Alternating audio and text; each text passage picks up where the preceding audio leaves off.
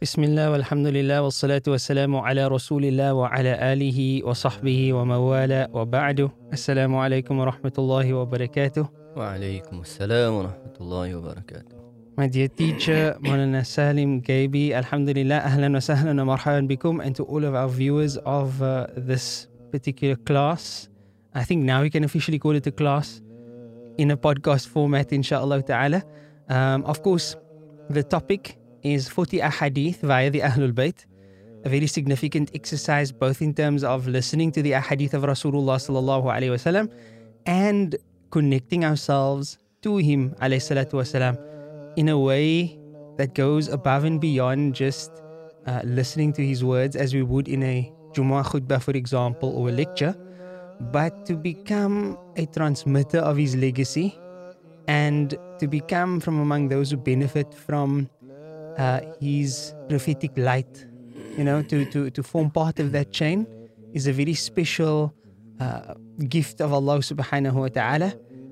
Often it's something that only scholars are privy to and students of deen, official students of deen, but through means such as these and through teachers such as Maulana Salim, we can actually all benefit from this, and you will see inshallah that this rich tradition, this rich legacy of passing down ilm, from generation to generation through the hearts of the Muslim Ummah, the servants of Allah subhanahu wa ta'ala, allows us to attain not only from the ilm of nubuwah but from the nur of nubuwah as well.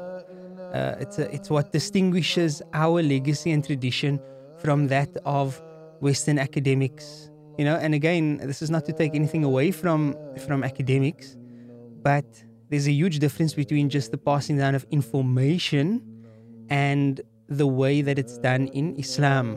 Allah Ta'ala could have just sent the information to Rasulullah Sallallahu Alaihi Wasallam, but he sent Jibreel Alayhi Wasallam as a teacher. The Prophet Alayhi Wasallam could have just received the Quran as a book, but it was given to him over 23 years.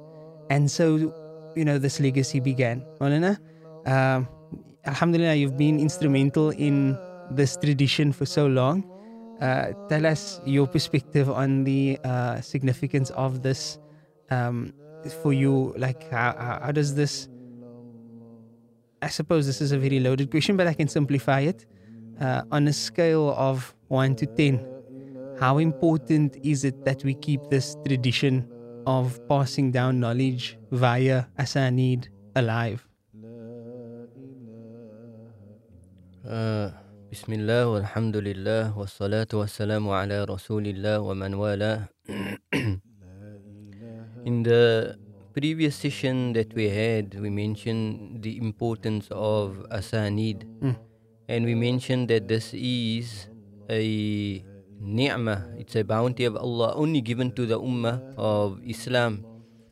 And if it's a ni'mah given only to us, and all other nations before us have been deprived of it, then it's a ni'mah which we should celebrate and maintain.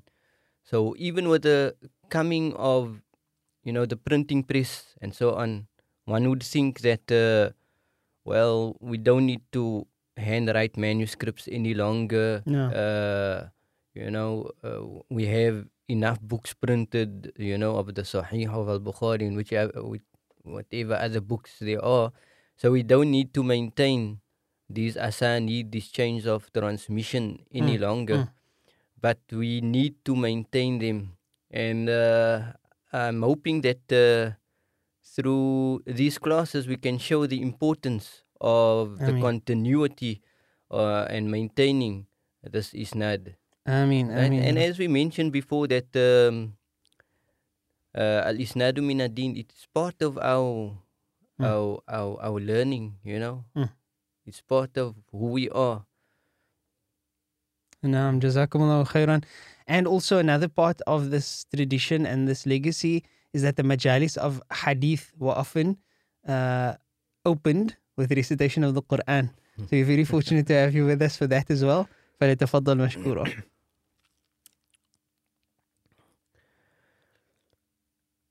أعوذ بالله من الشيطان الرجيم بسم الله الرحمن الرحيم لله ما في السماوات وما في الأرض وإن تبدوا ما في أنفسكم أو تخفوه يحاسبكم به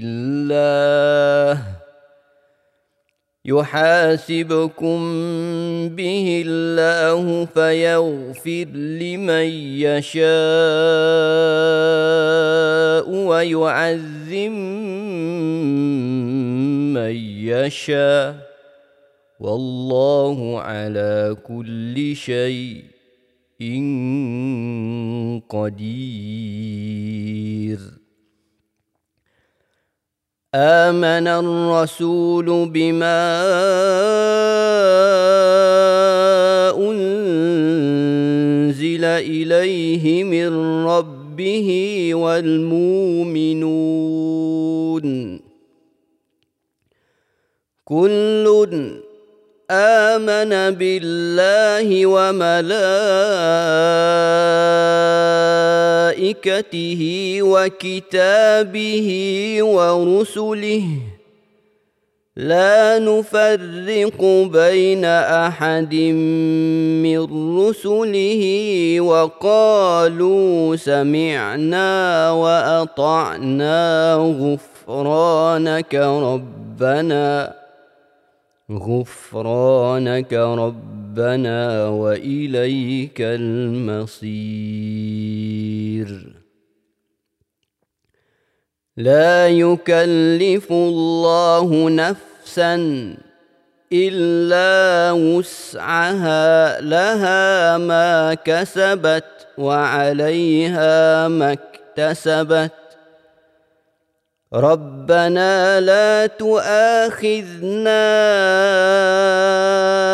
إن نسينا أو أخطأنا ربنا ولا تحمل علينا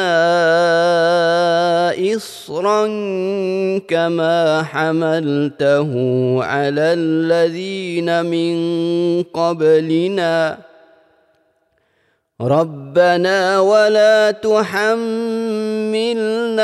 ما لا طاقة لنا به واعف عنا واغفر لنا وارحمنا أنت مولينا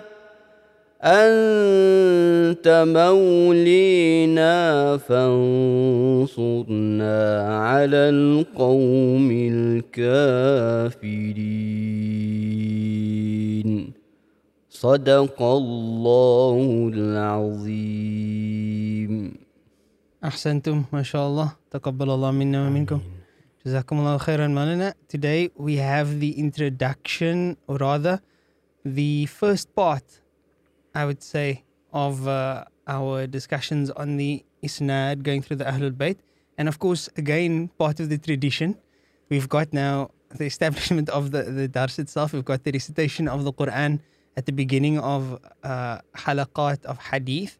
And now the third tradition in one, mashallah, Allah bless us for this, I mean, is that normally when the muhaddithun would transmit a hadith to their students, traditionally there's one particular hadith that they would start with and that they would share with the students, and thus establishing that isnad.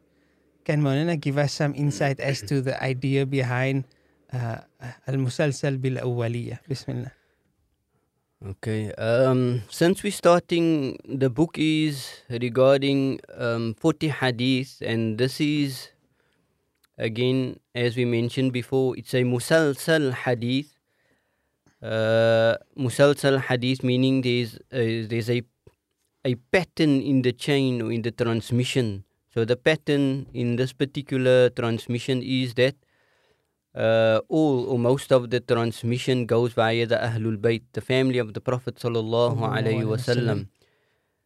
And there's another, or there are many musalsal ahadith.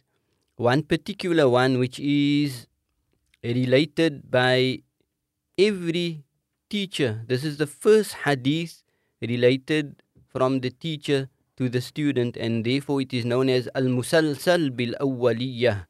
Bil-awwaliyah meaning the very first. This is the very first hadith that the teacher would relate to the student. And why it is related, perhaps we can discuss that afterwards. Okay, khair, Right. inshallah. So is this tradition because of the content of the hadith? Or I'm just going to ask questions that I think people might, really have. Is it related, because it's a rule that it must be like this? Why is this one the first one? There's no rule which says that this must be the very first. If we're going to read the hadith now, and we will see that this continuity actually did not start by the Prophet sallallahu alaihi wasallam. It started further down in the transmission.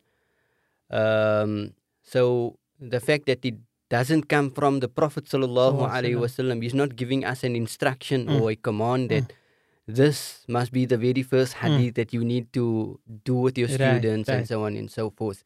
Right? But there is, the muhaddithin, what they have done is, they've written actually books and many works in explaining why this hadith has become the first hadith narrated or transmitted from the teacher to the student. So we can touch on that afterwards, طيب. inshallah. Bismillah. Our discussion. So the hadith al-musalsal bil-awwaliyah, I transmit it from quite a few teachers. I will mention, I selected to mention only two of them today, inshallah. It's usually transmitted in Arabic, but I'll try to translate. If there's anything that Manna feels that, we should give clarity to, you can just remind me, because sometimes we take it for granted that everyone understands. No, it's a constant challenge. It's a constant challenge, but because of my weak abilities in understanding, I will make sure that I will stop, Malana, inshallah ta'ala. Bismillah. Your hadith al-musalsal bil-awwaliyah, حدثني به شيخ القراء بجنوب إفريقية أيوب بن إبراهيم إسحاق وهو أول حديث سمعته منه. So what I'm saying is that this is the first hadith transmitted to me or related to me by my teacher, who is the Shaykh al-Qurra of South Africa currently, Qari Ayyub ibn Ibrahim Ishaq. And to maintain the awwaliyah is that every transmitter in the chain, he says, وَهُوَ أَوَّلُ حَدِيثٍ سَمِعْتُهُ مِنْ. This is the very first hadith that I heard from him. So this is the very first hadith related to me by my teacher, Qari Ayyub. وكذا حدثنا به المفتي الأعظم بمدينة كيب تاون شيخنا محمد طه كران وهو أول حديث سمعته منه. Similarly, this is also the first hadith that was related not only to me but to many of us here in Cape Town from our Ustaz, the Mufti, was the Mufti of Cape Town during his time, طه كران. وهو أول حديث سمعته منه. And this is the first hadith that we heard from him.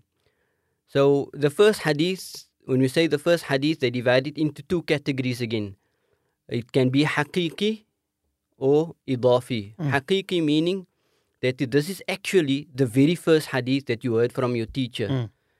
And when it comes to my transmission from Qari Ayyub, this is the awwaliyah is haqiqiyah. Okay. This is the very first hadith that I grasped from Qari Ayyub. MashaAllah. And when it comes to manataha, it is idafiyah, haqiqi, awwaliyah, idafiyah, meaning it is relative to other hadith. There might have been other hadith that we heard before, but still, in relation to the hadith that we heard afterwards, this is still the first Right? Mm.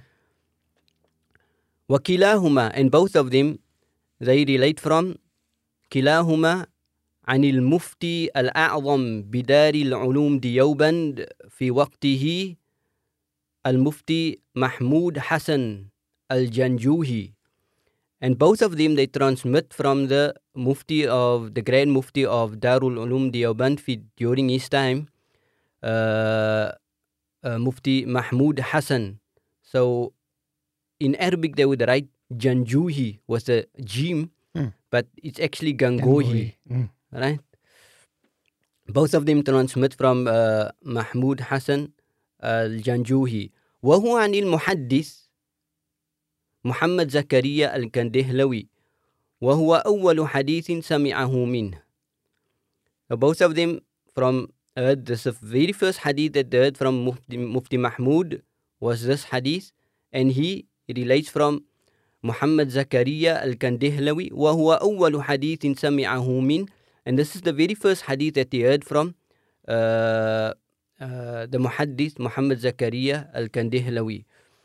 وهو عن شيخه المحدث خليل أحمد السهارنفوري وهو أول حديث سمعه منه, and this is the very first hadith that he heard from his teacher Khalil Ahmad السهارنفوري.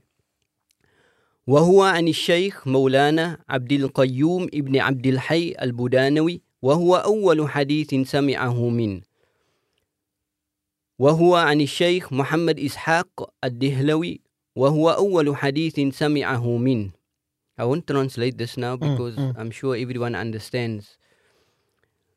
وهو عن الشيخ عبد العزيز الدهلوي وهو أول حديث سمعه منه.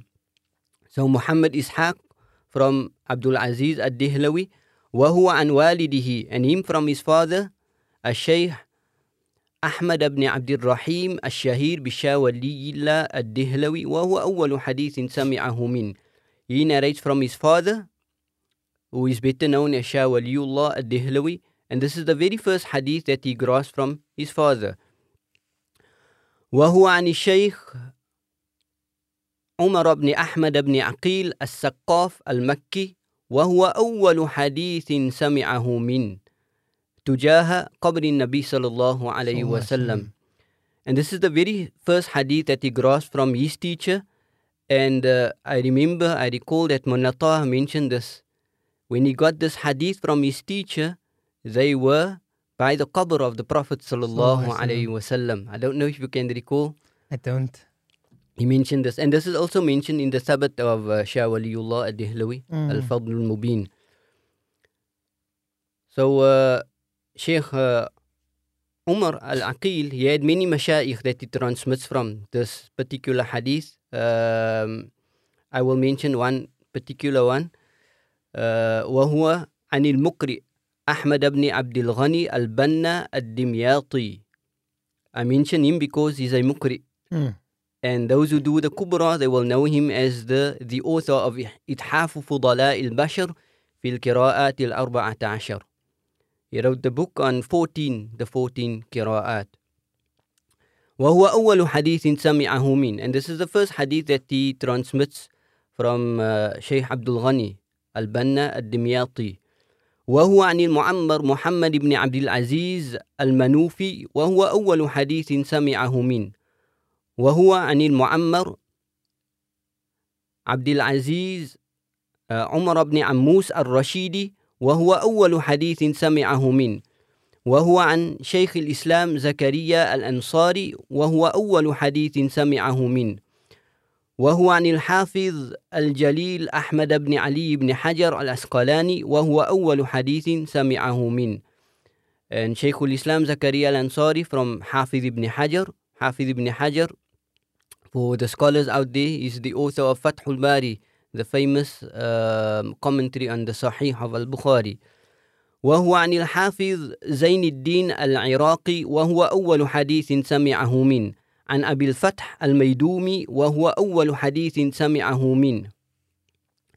وهو عن أبي الفرج عبد اللطيف ابن عبد المنعم الحراني وهو أول حديث سمعه منه. وهو عن أبي الفرج عبد الرحمن بن الجوزي وهو أول حديث سمعه من, the famous Ibn al-Jawzi. وهو عن إسماعيل بن أبي صالح النيسابوري وهو أول حديث سمعه من, عن والده, him from his father, he narrates from his father, أبي صالح المؤذن وهو أول حديث سمعه من.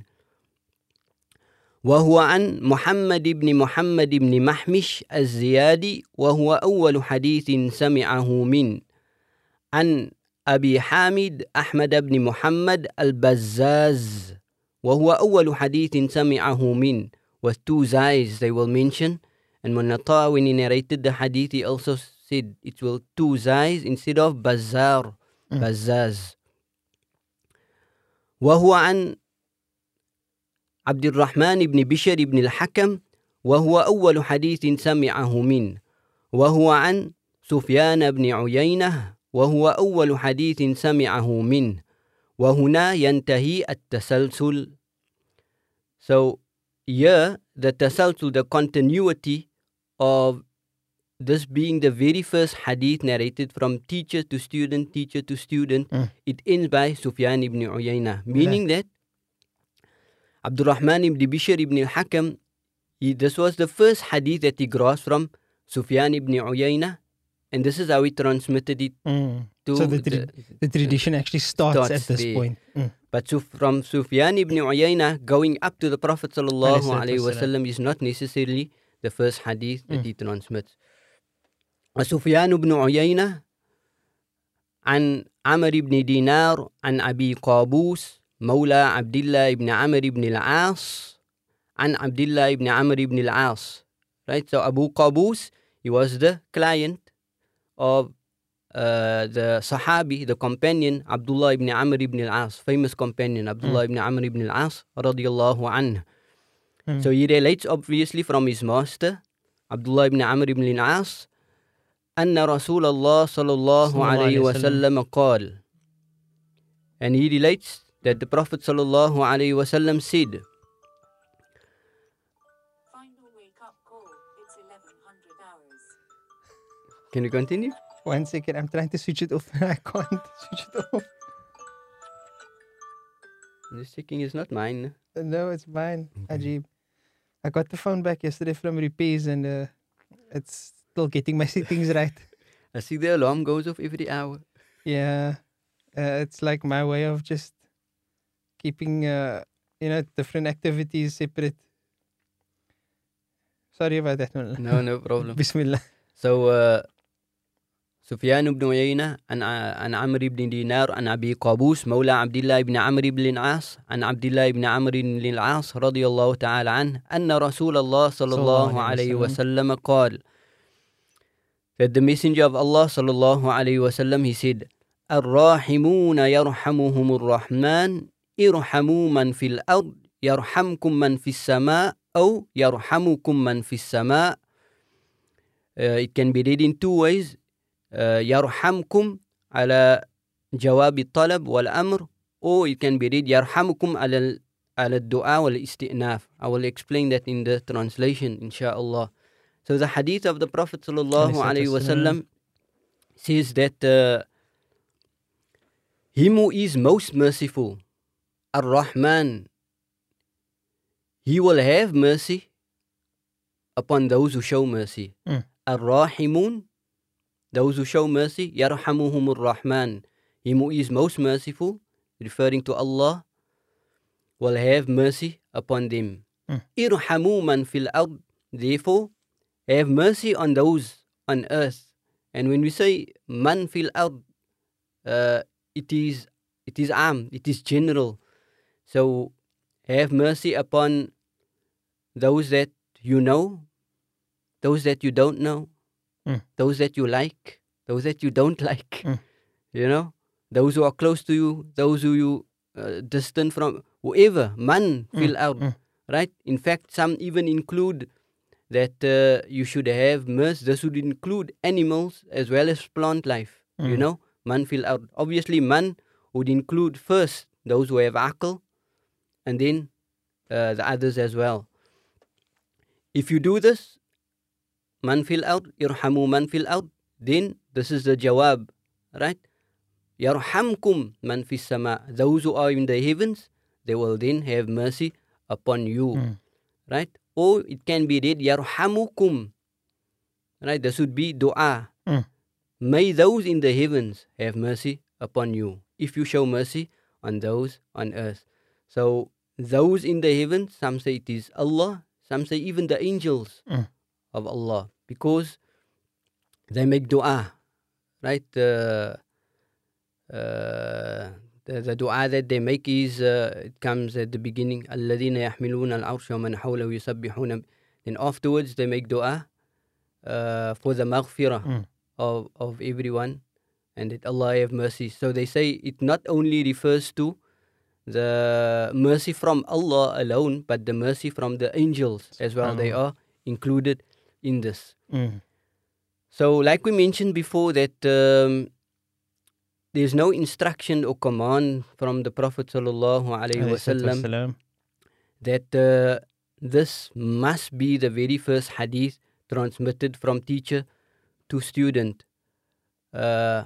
However, scholars have written, muhaddithin have written, that why specifically start with this hadith, the hadith which is also known as hadith bir rahmah, the hadith of mercy. So I usually tell the students that I relate this hadith to, that the hadith tells us that Allah is ar-Rahman. He is the most merciful. The Prophet sallallahu alaihi wasallam, he was sent to us as a mercy. وَمَا أَرْسَلْنَاكَ إِلَّا رَحْمَةً لِلْعَالَمِينَ. No? So the Prophet was sent to us as a mercy, and us as followers of the Prophet sallallahu alaihi wasallam, when Allah himself describes us, he says, Muhammadur Rasulullah walladina ma'ahu, Muhammad, the messenger of Allah sallallahu alaihi wasallam, and those with him, they are ashidda'u ala al-kuffar, but ruhama baynahum. Right? Us as followers of the Prophet sallallahu alaihi wasallam, we are extremely merciful to those amongst us, to other believers, to other followers of the Prophet sallallahu alaihi wasallam. And if you note that Allah says ruhama, ruhama is the plural of rahim, which is ismul mubalagha. Right? Again, for those who know Arabic, they will appreciate this. Allah doesn't say rahimuna bainahum. Right? Rahimuna is having just a little mercy. Allah saying ruhama, we are extremely merciful between ourselves, amongst ourselves, as followers of the Prophet sallallahu alaihi wasallam. And in the hadith, Allah says ar-rahimun.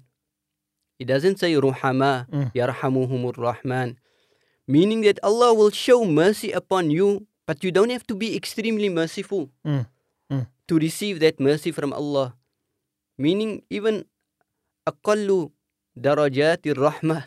You know, if you have even a little mercy, then Allah is prepared to show mercy upon you. Right? So we look at ourselves and we think that, you know, if we are living lives where we are harsh and hard and merciless, intolerant, with no compassion upon others, if this is the way that we are living our lives, then how can we expect Allah's mercy when we stand before Him in the year after? Subhanallah. We haven't shown, we're not prepared to show mercy, we're not prepared to show compassion and tolerance to others, but yet we expect that mercy, that forgiveness, that compassion should be shown upon us in the year after. And the very simple message of this hadith is, it comes in another narration in the Sahih of al-Bukhari, where he mentions, Man la yarham la yurham. him who does not show mercy, mercy will not be shown unto him. As simple as that. And then Muhammad Abdul Hayy Ibn Abdul Kabir Al-Kattani, like we mentioned last week, is the author of Fihratul Faharis wal Asbat. He mentions that the reason, so we're coming now to why do we mention this particular hadith in this particular setting of teacher-student. He says the reason why we mention this hadith because anna mabna al-ilm, the very foundation and basis of knowledge is ala tarahum wa tawadud wa tawasul la ala tadabur wa taqatu'. He says that the very basis of this knowledge, this exchange between teacher-student, master and disciple is based on mercy. It is based on compassion. The teacher with the student, if the student is a bit coarse, he is tolerant and he understands, he forgives that, he oversees that, you know. And if the teacher is a bit harsh one day, the student is prepared to forgive that. Be tolerant of that, the harshness of the teacher as well. And at-tawasul, an ongoing connection between the teacher and the student. Because what we learn is not only in the class. Our learning with our teacher and our mentors is a lifelong journey. As long as we prepared to continue growing, like we mentioned last week, that tawasul, that continuity in learning, it continues. You know, an example of this would probably be that Munataha, again, when his teacher came to visit a few years ago. Mufti Saeed. Yes, Mufti Saeed. Rahimahullah. Rahimahullah. I think it was about 7-8 years ago. Ya Anyway, salam. the discussions that they had, it was again dialogues again about masail. They were still learning from one another. And this is what probably after 20 years of them Yeah. being in the classroom situation. So that tawasul, that connection between the teacher and the student, it's ongoing. Yeah. Absolutely. Yeah. If I can also just relate, and you know, like Munataha would have that with all of us, all of his students. He would come and visit unexpectedly. He would just call you, "Are you at home? Okay, I'm coming now." Like that, right? But what was amazing about it is no matter where, whether it be in the middle of a Nando's or whether it be in the middle of a mall at an exclusive books where you would often find him lingering about, or in your lounge, or driving somewhere, as his guest, you know, being in his company, you would always learn something because he was always in that mode. And you as a student, I would always feel comfortable with calling him, although even there was a certain etiquette that he would teach us. You know, he disliked his own students just calling him and asking questions, because he would say, "Look, if that is what I taught you to do, then you didn't need to come and be my student. You could have just come day one, ask my number, and then leave, and then that's it. Don't waste your time." But he would teach us, you know, look for the answer, do your research, when you get stuck, then you can call on me and I can assist you further. Unfortunately, we can't do that any longer. But that type of student-teacher relationship is what Maulana is referring to, and it's part and parcel of the legacy of Islamic scholarship. That this is why ulama often lament at the apparent disrespect that some from among the general public have for the ulama, because within the life of the alim, he's got the highest, or he had the highest of respect for his seniors and his teachers, you know. So it is weird for him, or her for that matter, to then come into their own little circles and then they don't see this type of respect existing any longer. You know, it's like, it's a given that if somebody is your teacher, if somebody is giving you this then there should be respect. So when that's absent, then it's worrisome because, it just doesn't exist in other circles. So that's the one thing that I thought of now mentioning. And then the other thing, Maulana, is somebody might be listening to this session and then notice that, that was a long discussion for Ar-Rahimuna yarhamuhumur Rahman irhamu man fil ard yarhamukum man fis sama. You could have just said the hadith and taught us the lesson. It's a beautiful hadith, and you'd be right in that sense. And this is why in khutbahs and in lectures and stuff, you only get that bit, what we call the matan, right? But that's not the purpose of this type of exchange alone. That's an added, because the scholar at this stage would probably be able to go and seek the information and the sharh, the explanation of the hadith, etc., in a plethora of works. So it's not just that. But the way I was thinking while Maulana was speaking, because Maulana was mentioning scholar after scholar, and I was just like, it's like that feeling of being a kid in a toy store where, Ibn Hajar, Shah Waliullah, Sufyan ibn Uyayna, these are names that mean a lot to a scholar, to a seeker of knowledge. It's like all these stories come to mind and the different books they wrote and the different contributions they made.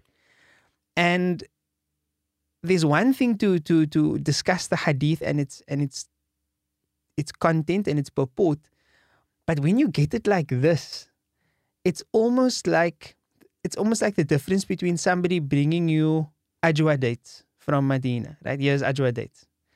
But now, no. This ajwa dates, let's say, for example, Mufti Saeed Palampuri, he bought the ajwa dates. Then he took it to this place, in the world. And then he gave it to his students there. Then those students took the ajwa dates and they took it to a different place. Then those students took it to Maulana and he brought it to Cape Town. And then Maulana took these ajwa dates and he brought it to you. Allahu Akbar. And now it's not just ajwa dates anymore. Now it's significant over and above the fact that it's ajwa dates, because it has this transition from one to the other. And those individuals, they are significant to you as well. It's like a family heirloom also. You get your grandfather's watch. It's an old jalopy watch. The thing barely works. But it was your grandfather's, and then it was your father's, and now it's yours, and you're hoping to give it to your son one day. So in that sense, this type of interaction, and I don't know, but I always feel that it's more spiritual than it is intellectual. I don't know if Maulana would agree with me, but that's just my take on it. Like we mentioned in the last session also that, to many this is, you're just hearing names, a whole lot of names. But I mentioned last week that when my teacher, Qari Ayyub, when he mentions these names, you can see the reverence and the respect that he had for each person that he mentions, because it's not just a name. He knows those individuals intimately. He studied their works, He's read their opinions regarding numerous issues. So the respect that he has for the individual is not just a name, This person, he wrote 120 works. 100 of it was on this subject, and these are his opinions. This is right. And his teacher was so, and his student. So it's not just names for us. And this is how we received our deen. You mentioned before that you asked me about us relating these ahadith and so on. A statement of Abu Amr al-Dani, rahimahullah, from the 5th century. He died in the year 444. So he mentions in his commentary on the Khaqaniyya, and this is a famous statement, you get it in many other books also, but I remember reading it there. Right? He says, لا تقرأوا القرآن على المصحفيين ولا تأخذوا العلم عن الصحفيين. Right? Like, have you ever heard of anyone in the history of Islam who has claimed that when it comes to his reading of the Quran, he's self-taught. I taught myself how to read. Mhm. It's unheard of. Mm. How do you teach yourself how to read? Mm. You know? Ajib. Yeah, you can do. You probably can do. You know? But you're going to have a lot of errors in your reading. No. So in the same way, Abu Amr al-Dani, rahimahullah, is saying here, don't ever take the Quran from somebody who's just picked up a copy of the Mus'haf and decided, now I'm going to read this and, No. you know, this is how I'm going to read it. Right? So similarly, وَلَا تَأْخُذُوا الْعِلْمِ, you do not take knowledge from عَنِ السُّحُفِيِّينَ, that those who just read a lot of pages, Mm. you know, they read a lot and then they think that they know a lot. Right. You know, if you're applying the one, it's very simple. I don't know, in my mind, it's very simple. Like you wouldn't find somebody who can teach himself the Quran. Nobody can teach themselves deen. Mm.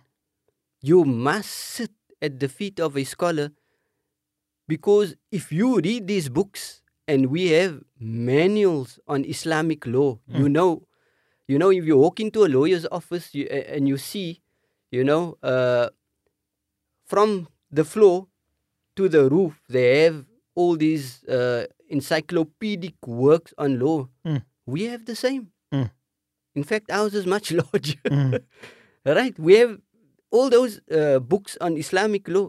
You can't read it alone without the guidance, especially fiqh works, Mm. because they are so intricate and the meanings enveloped in the words are so huge. Mm. You understand? So, yeah, our mashayikh and our teachers, like I mentioned in the last session also, they are our institutions. No. And that's why when we relate a simple hadith like Ar-Rahimuna Yarhamuhumur Rahman, we feel proud, Mm. you know, to relate it and transmit it from our teachers, Qari Ayyub, Mulna Taha, and the others that we transmit it from. No. Maulana, I think also one of the biggest difference, like I have exposure, and I'm currently doing some academic studies. And look, there's a lot to be spoken about the nature of academic studies and Islam and so on. But nonetheless, what I really want to highlight here is that within academia, when it comes to Islam and academia, one of the key differences is that of the isnad. So in academia, it's purely about the intellectual aspect of things. And that obviously we can refer back to ilmun nubuwah, the knowledge of prophethood. And they deal with it, and they deal with it in a somewhat different way to what traditional scholars might deal with it. There's different mechanisms, there's different frameworks and so on, theoretical frameworks and things that's applied there. It is what it is. It's a topic for a different time. But what I'm getting at is that this process that Maulana just went through, this is what makes traditionalism. This is what we refer to when we speak about traditional Islam. Like often people overcomplicate this thing. You know, like we're living in a world where, I'm sorry to do this to the topic now, but we're living in a world where everything is LGBTQI plus and I don't know how many other letters of the alphabet. And it's a matter of, there's so many things happening in the world that's incongruent with traditional Islam. And then of course you have, on the fringes, you have people trying to make it congruent, right? Or make Islam compatible. But they can, you know, no matter what anybody tries, one can never reconcile between traditional Islam and these types of, or rather this type of heterodoxy. Because at the end of the day, it's not part of that chain of transmission. It may be filled with information, it may be intellectual gymnastics, etc. But there's no way that you can prove that it forms part of this tradition that extends from ourselves through all those names Maulana mentioned and their contemporaries, all the way back to Rasulullah sallallahu alaihi wasallam, who was the recipient of the Quran. Our interpretations will forever be attached to that legacy. Whereas if you're coming from outside of that tradition with a different interpretation, look, as they say, everybody has, you have the right to your opinion or whatever the case, freedom of speech, right? Fine, no problem, you can say, but at the end of the day, it's just your opinion. It's not going to be an opinion that can benefit from, being part of this tradition. So when a traditional scholar gives you an opinion or teaches you what the madhab says or gives you an interpretation of an ayah or hadith, know that behind this person, the credentials that's actually showing, it's not the title, it's not the degree on the wall, it's this entire tradition extending from himself or herself all the way back to Rasulullah sallallahu alaihi wasallam that makes what you are getting so much more valuable, and it puts you in a position where you are forced to at least respect what's coming to you. You don't necessarily have to agree with it, that's your prerogative, but you have to at least respect it, because it's not just thumb sucking, it's not just pulling rabbits from a hat. This is coming down in a tradition. Yeah, in other studies, you basically, what happens is you walk into a lecture, you walk into a conference, and the person there is telling you, he is sharing perhaps his experiences and giving over whatever he is giving over. And you sitting there, you have no, like we spoke about tawasul, a connection between the teacher and the student. There's no connection. You go in there, if there's 100 people sitting in that class and listening to the same person, you can have 100 different understandings or interpretations of what that person or that lecturer gave over to you. No. You understand? And in the mind of that individual, if there's 100 different interpretations, understanding, all of it is fine. Right. Ajib. You understand? Ajib. But what we're saying here is that there must be tawasul. And this is something that we got from Mullah Taha. We saw it. He did not explain it to us and so on, but we got it from him. No. And this is something that Qari Ayyub, he would tell us. There must be suhbah between the teacher and the student. And actually, we're talking about the musalsalat hadith. One of the musalsalat is al-musalsal bi-suhbah. Ajib. Where there is a companionship, or you're sitting in the presence of your teacher. So what's the minimum requirement of that? I don't know. I'm thinking suhbah. Oh, that can be a day, that can be a year. Oh, Allahu Akbar. That's an interesting one.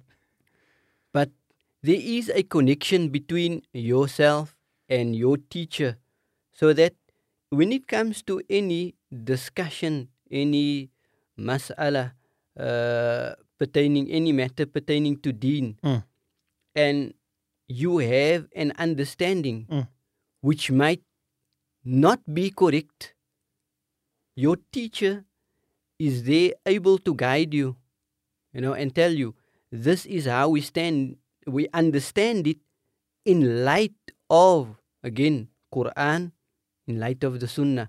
We have a constant, when it comes to this teacher-student relationship and isnad and things, there's a constant for us. And our constant is always the Quran and the Sunnah. Whatever we interpret, whatever we read, or that is how whatever I read, I have a copy, I brought a copy of today, Sun Tzu, The Art of War. I saw this. But whatever I read, he says this, you relate it or understand it, in the boundaries and the limits of Quran and Sunnah. No. You understand? Whereas other studies, They don't have. There's no. However you want to understand it, whatever you want to do with it, it's fine. You understand? Ajib. Well, with us, it's not like that. And the suhbah is very important. And the suhbah is, sometimes the teachers in other places, they have, I think, a misunderstanding of what suhbah is. So suhbah, in the presence of your teacher, is the relationship that you had with Mawlana Taha. The fact that you could call him anytime and you could discuss things, whether it was a call or in Nando's or wherever it was, you could discuss those because of your connection and your relationship that you had with him. Some places, they understand suhbah that the student must be almost like the servitude of the teacher, That's So- so. When I hear that, it's very weird for me because I've never been exposed to that. Alhamdulillah. And I mean, I know that it's a very prevalent thing. It's just I've literally never been in an environment where that is the thing. I've seen it within circles of spirituality and so on, but not in terms of ilm. So that's a ajib thing for me. Yeah, so the idea is that the suhbah of the teacher would be to wash his clothes, to wash his dishes, put his shoes straight, those kind of things. And with us, we didn't do any of those things. With our teachers, but we have the utmost respect for them still. Yeah. You understand? So the idea behind suhbah is to create such a connection and an understanding and affiliation with the teacher so that knowledge is passed on easily between the two.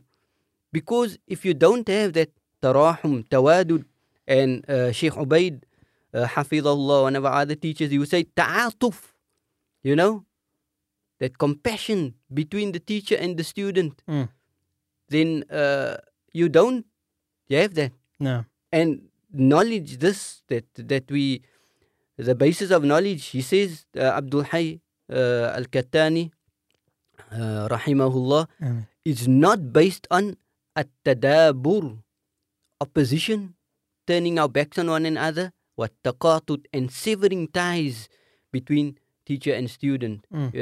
The opposition, you say this, I don't think that, that antagonistic approach. And Muhammad Abdul Hayy Al-Kattani goes on further and he says, فَإِذَا شَبَّ الطَّالِبْ عَلَى ذَلِكَ, if the student, he grows with this rahmah, this compassion between the teacher and the student, which is, remember, he says, this is the foundation of knowledge. If he grows up with this, he says it becomes something natural within him. It's innate, this tolerance for another scholar, the respect for another scholar, And then, فَيَتَأَدَّبُ ثَانِي بِأَدَبِ الْأَوَّلِ. The student, he respects the other teachers and whatever he is learning because of the respect shown to him by his teacher. His teacher shows him how to respect others, Ajib. as opposed to sitting in a class and the teacher says, this is the mas'ala, and Fulan says this, but that is wrong. This one says this, A says this is wrong. Criticizes B, criticizes C, and therefore we are right. You understand? So the manhaj, the methodology, is a methodology of constant critique. So the student, in his mind, that is how things should be. Ilm is ilm al-jadal. It's us and them. This is what we say, and this is what everyone else says. It's like us against the world. And that is not something that we got from Mawlana Taha. Mawlana Taha, he would show the greatest reverence and respect for any scholar. Absolutely. When it came to you know, the Hanabila, when it came to the Ahnaf, and when it came to whoever we were speaking about, you know, he spoke about them with great reverence. Yeah, And yeah. you'd even say at times, who excelled in this particular aspect of studies was the Ahnaf. Who excelled here. If You I know? if I may, Malna, before we wrap Yeah. up with this particular Yeah. lesson in the few minutes that we have left, in terms of the manhaj, something that I will treasure for the rest of my life is, you know, generally speaking, within I have to be very careful here and diplomatic, but within our traditional schools, one often finds a sense of this type of thing. You know, this who's we right because they wrong type of thing. And you know, so our studies, if you're going to read a hadith, oh no, you see this, it's all about my madhab and it's all about my theology and so on, and everybody else is wrong, and that's my pursuit of ilm, is proving this. Maulana Taha taught us in a very different way. So almost your entire career of formal studies, you're learning about your own school of thought and you're grounding yourself in it. It's not about critiquing others. When he does introduce you to the other schools of thought, he does it in a unique way. Instead of showing you just a whole bunch of furu', masail, you know, issues in which you're going to find a lot of differences of opinion, and focusing on that, he actually introduces you to the other madhahib via the usul, via the foundation, their theory, the legal theory, right? And by seeing the legal theory as a student, automatically you have an appreciation for their law. Because you understand the theory underpinning the law. The why. You The why understand is- the why. So you don't get caught up with oh no, but how come they don't bacha Bismillah out loud when the hadith says so? Because you already know. Like, you don't know the details, but you know, oh no, when it comes to hadith, this is the method, you know, this is am, this is khas, this is qat'i, this is dhani. So you don't, nobody needs to come and defend themselves at you. You like, you already have an appreciation and a respect for the other, despite the fact that you don't know their ways intricately. You know the foundation, which is an amazing thing.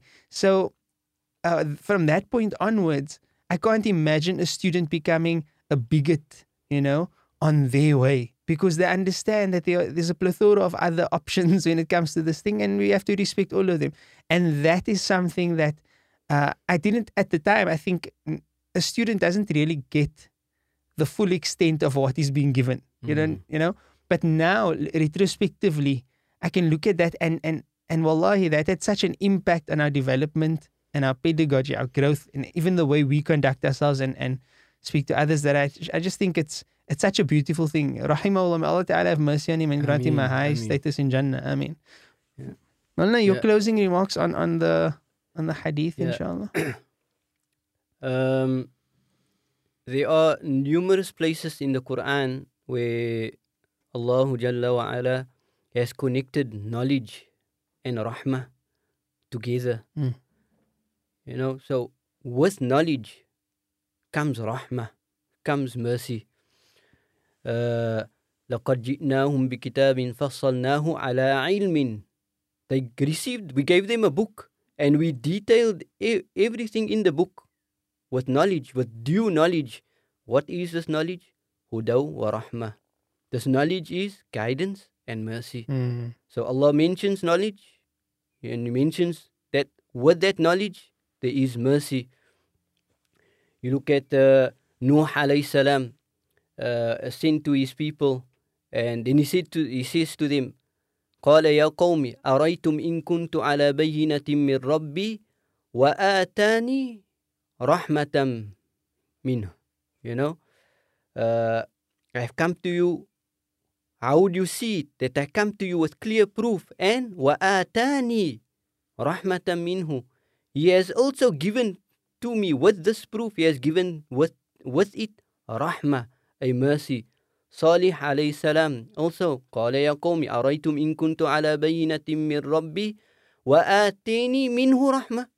Right? He has given me with this clear proof. He has given with it, he's given rahmah. You know?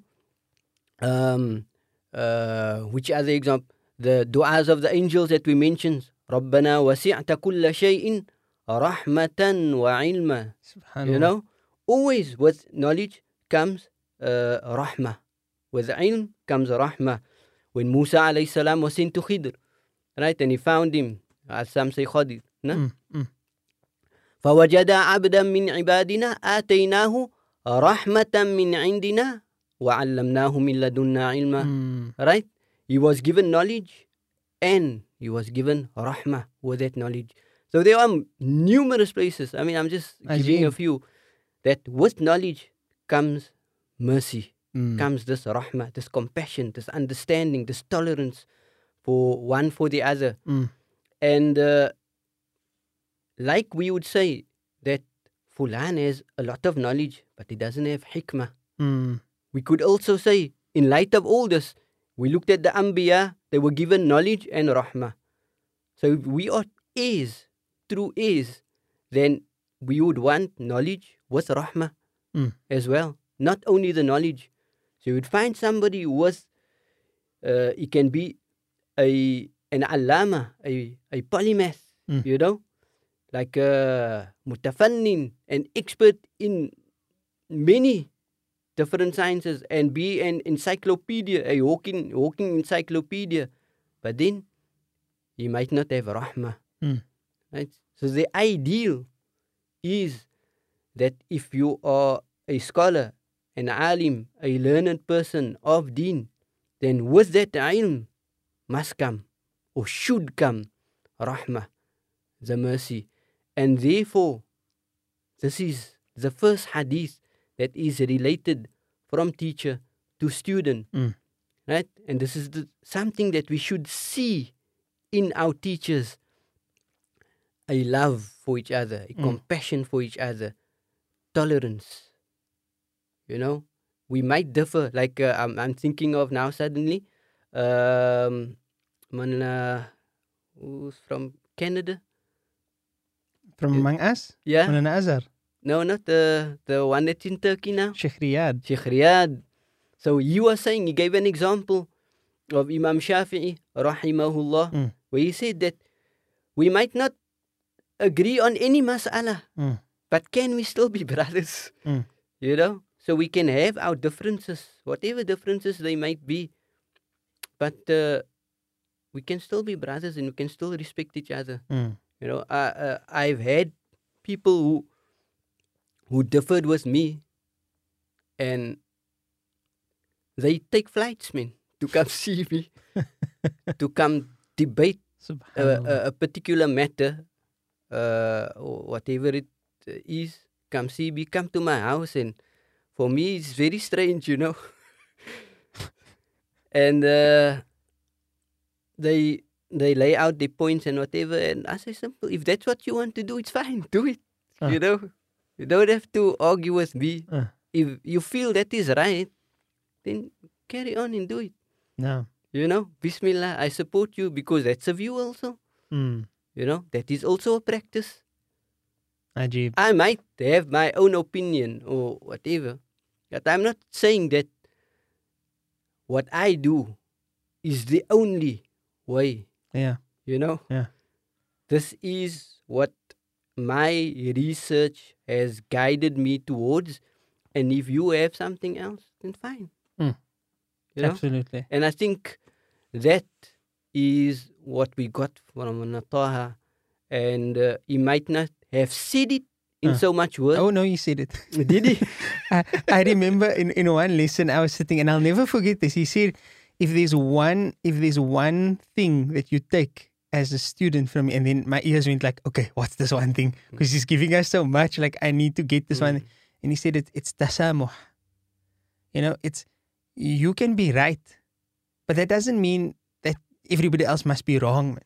It must, you must understand that, yeah, this is my opinion, but I have there's a possibility that I'm wrong. And as long as, you know, all of us are still within the boundaries of traditionalism, within the boundaries of Ahlus Sunnah wal Jama'ah, you know, you're not making kufr or heterodoxy or something, then we can respect each other's differences and carry on, you know. I think in light of that, you know, Mullah Taha would be the epitome of knowledge, ilm, and rahmah combined. Subhanallah. You know, Subhan haqqan. Definitely. we see it. We see it in him. That in spite of whoever differed with him, he still loved him, and you never speak bad about him. Yes, Allah, may Allah give us this quality. And you Ameen. know, like it's something simple, man. Rahmah, have mercy. Have maghfirah, forgiveness. You know, overlook whoever does wrong to you. You know, this one quality, the outcome of it is that it breaks down the divide between individuals. It breaks down the walls between families, between communities and society. Like we talk about unity. If we want unity, this is the one quality that we must have. If we have this, then unity would be very simple. Ameen. Ameen. Rahmah and forgiveness and tolerance. Ameen ya Rab. Maulana, jazakumullah khairan. Taqabbal Allah minna wa minkum.